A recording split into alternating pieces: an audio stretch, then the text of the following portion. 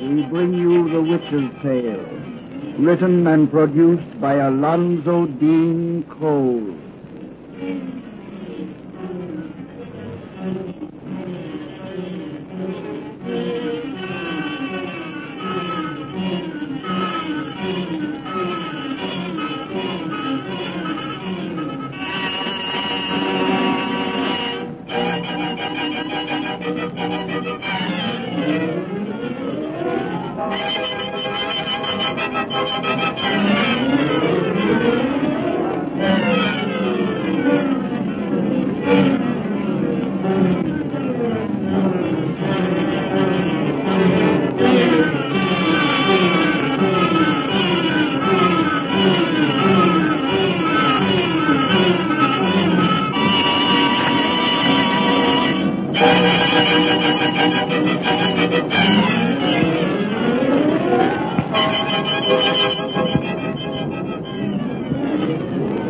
And now let us join old Nancy, witch of Salem, and Satan, her wise black cat.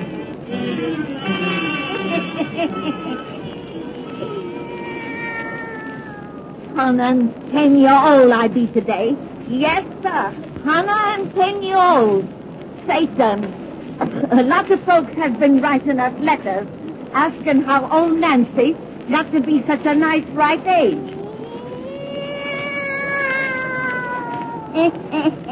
You said it, Satan. The whole answer to that question is that we knows magic charm. I wears an iron ring to keep away rheumatics. There's always an onion hanging over my door to drive off chills and fevers.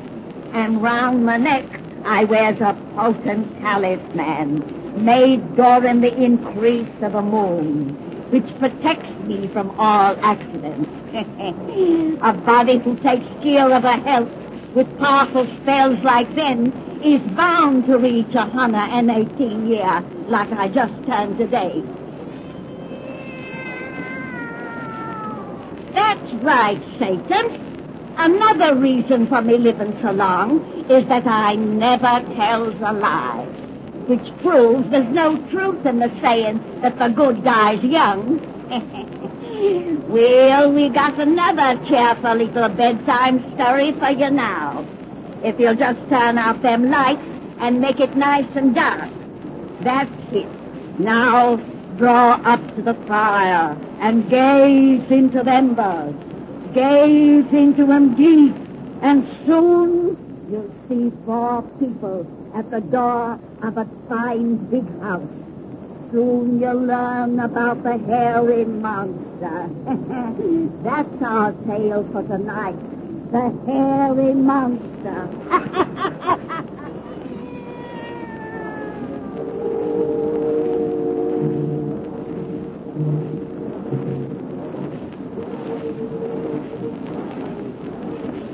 Here we are. Now, just a moment till I find the light switch. Hurry, Mr. Weeks. Gosh, yes. We're terrible excited. I have it. Now, look at the inside of your new home. Oh, Hey, Gwen. Barbara. Like it? Oh, heavenly. A regular mansion. Perfectly And scrumptious. it's all yours, Miss Turner, house, grounds, and furniture. That is, you'll carry out the conditions of Mrs. Hawker's will and live here continuously for 1 year, beginning tonight. If she'll live here. Ha! Try and get you away, eh, perhaps? Sure, I'll say so. After you and Aunt Maggie and I have had to live in 2 rooms and a kitchen, that all our lives. Oh, doesn't it just seem as though we're dreaming? My. I can hardly believe it. It's true. All right. Look, Dad. Mr. Weeks even had a telephone put in for us. I've had the place set in order as though I was moving in myself. Doesn't look like a house that's been closed and tenantless for 5 years. Well, it's just perfect. Everything. Absolutely scrooch. I'm going to get our baggage from the car, so I'll have nothing to do but explore. I'm going over the place from cellar to attic. Rodney, don't forget to bring in my hat box and umbrella. I won't, Aunt Maggie. Aunt Maggie, just look at these gorgeous window curtains. Real lace. My. But the kitchen is what I want to see. That's my special bailiwick, Mr. Weeks. Where is it? You'll find it at the end of this hall, Miss Carpenter. Excuse me. I've got to have a look at the kitchen before I do another thing. Oh, we're all so terribly excited, Mr. Weeks. And we'll never forget that our good fortune is entirely due to you. Oh, no. I'm only acting as any attorney would to serve his client's interest. But other attorneys kept this place away from us for 5 whole years. Well, they had no legal grounds for their action, as the court has finally decided. The terms of Mrs. Hawker's will were specific and clear, despite a certain rather strange provision. Her sister, Helen, was named as sole heir. And in the event of her demise, it was provided that the estate should pass to her nearest female kin, which happened to be you. At your sister's untimely death, the executors should have placed you in immediate possession. Now, to continue in possession, I simply have to fulfill the terms originally imposed upon my sister. That's all. You reside in this house for a period of 1 year, during which time you will sleep in the master bedroom upstairs, which was formerly occupied by Mrs. Hawker. You are not to pass so much as a single night away from here, and you will spend at least 3 hours in that bedroom from every midnight to sunrise alone. Funny condition, isn't it? But a very simple one. If poor Helen hadn't been killed in that auto accident the day of Mrs. Hawker's funeral, she would have found it as easy to fulfill as I should. Now she's dead. And I have this wonderful house. Your sister must have been a very sweet and lovable character. Mrs. Hawker had known her scarcely 2 weeks when she executed that will in her favor. Wasn't it extraordinary? Helen was only her paid companion, a trained nurse like myself. Strange, the workings of fate. Now you, whom Mrs. Hawker never even met, become her heir. But what sort of woman was Mrs. Hawker? Helen used to write that she was very cute. And that's proven by the queer conditions of her will. But despite her eccentricity, Helen wrote that she was a highly intelligent old person who spent most of her time in scientific research. I've heard that, but I hardly think that her studies were very scientific.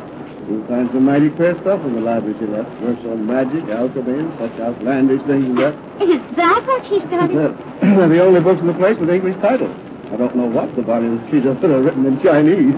Chinese? Yes, you've inherited quite a collection of Oriental literature. Mrs. Hawker spent most of her life in Tibet. As the wife of a missionary, I believe, and that's all I or anyone else in this town really knows about her. But she made no friends or companions.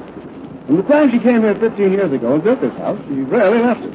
In fact, she scarcely ever left that room upstairs, which will occupy in accordance with her will. She must have been very eccentric. That provision isn't the only strange one in her will. You don't have to worry about the others. The executives won't. That seems to their fault. But why? Hey, help me, someone. Much obliged. I wanted to get all this luggage in at once, so I'll have nothing to do but look over our new residence. And besides, it's Mr. Weeks' car we had cluttered up with this stuff, and he may want to drive it home sometime tonight. Hey, it's nearly midnight. I must be running along now. Oh, it was awfully good of you to meet us at the train and bring us out here. I wanted to enjoy your first excitement over the place. Oh, Barbara, the kitchen is simply scrumptious. There's copper pots and pans, real silverware, china dishes. Rodney, did you bring in my big hat box and umbrella? Here they are, Aunt Maggie. Oh, thank goodness. Well, I'll run along. Guess you'll find things comfortable enough. Really to make your own arrangements. Everything's wonderful, thanks to you. You've been a real friend, Mr. Weeks. It's all been a pleasure for me. Good night. I'll take you to the door. We'll all take you. My stars, the moon has come out. Isn't it nice? It was dark as pitch when we drove up here. Mr. Weeks, what's that little white building back there? Our garage? No, son, that's Mrs. Hawker's tomb. Oh, the mausoleum you told me she had built. Yes. That's the one thing I ain't going to like about this place. That tomb. Well, we'll have to get used to it. One of the provisions in her will is that it is never to be removed. That's right. Well, I must be going. Good night. Good night, Mr. Weeks. Good night, sir. Good night. And thanks 1,000 times. Oh, that's all right. Good luck, you all.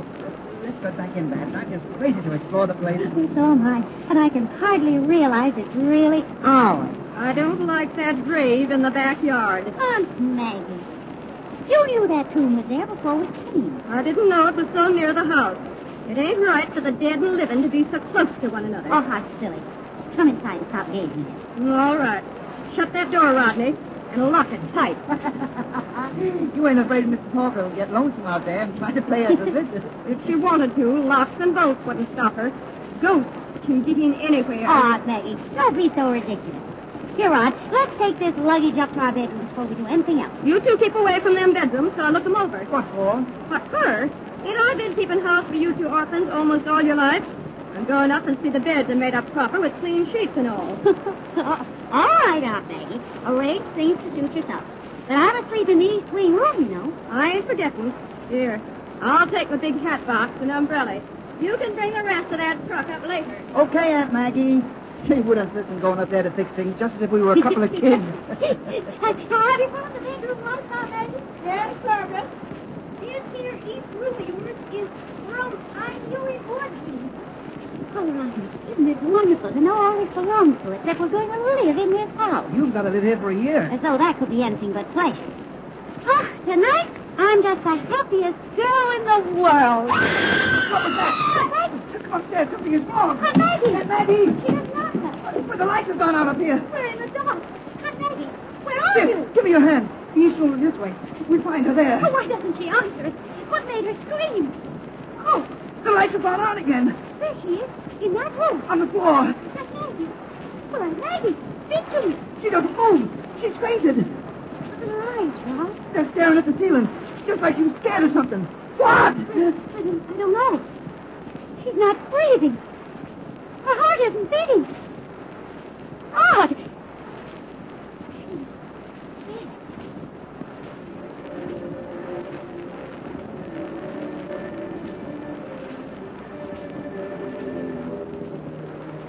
You still insist, Doc, that this woman was frightened to death?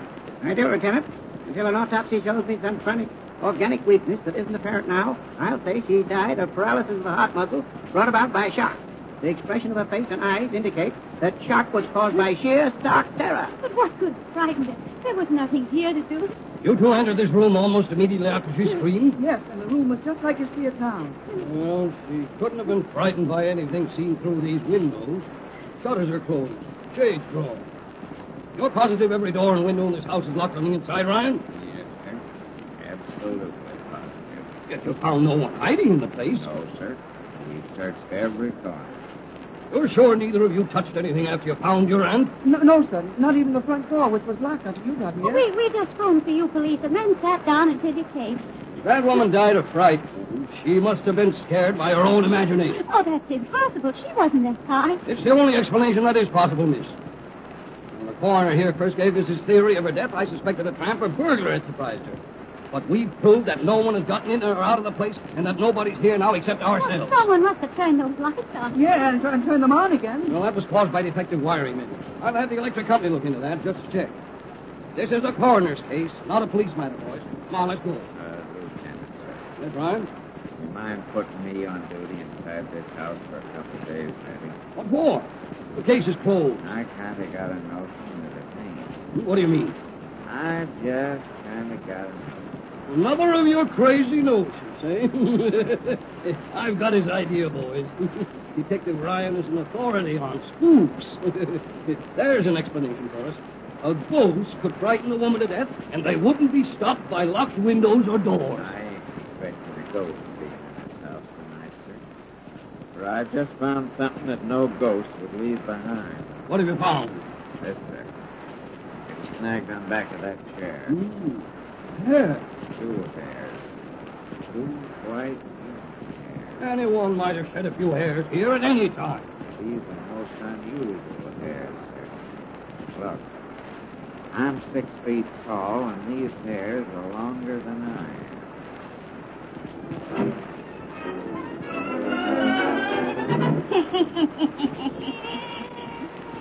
Well, that's just the beginning of his fussy story, Satan. You folks come see me next time I has a birthday, and I'll let you know what sort of critter them hairs belong to.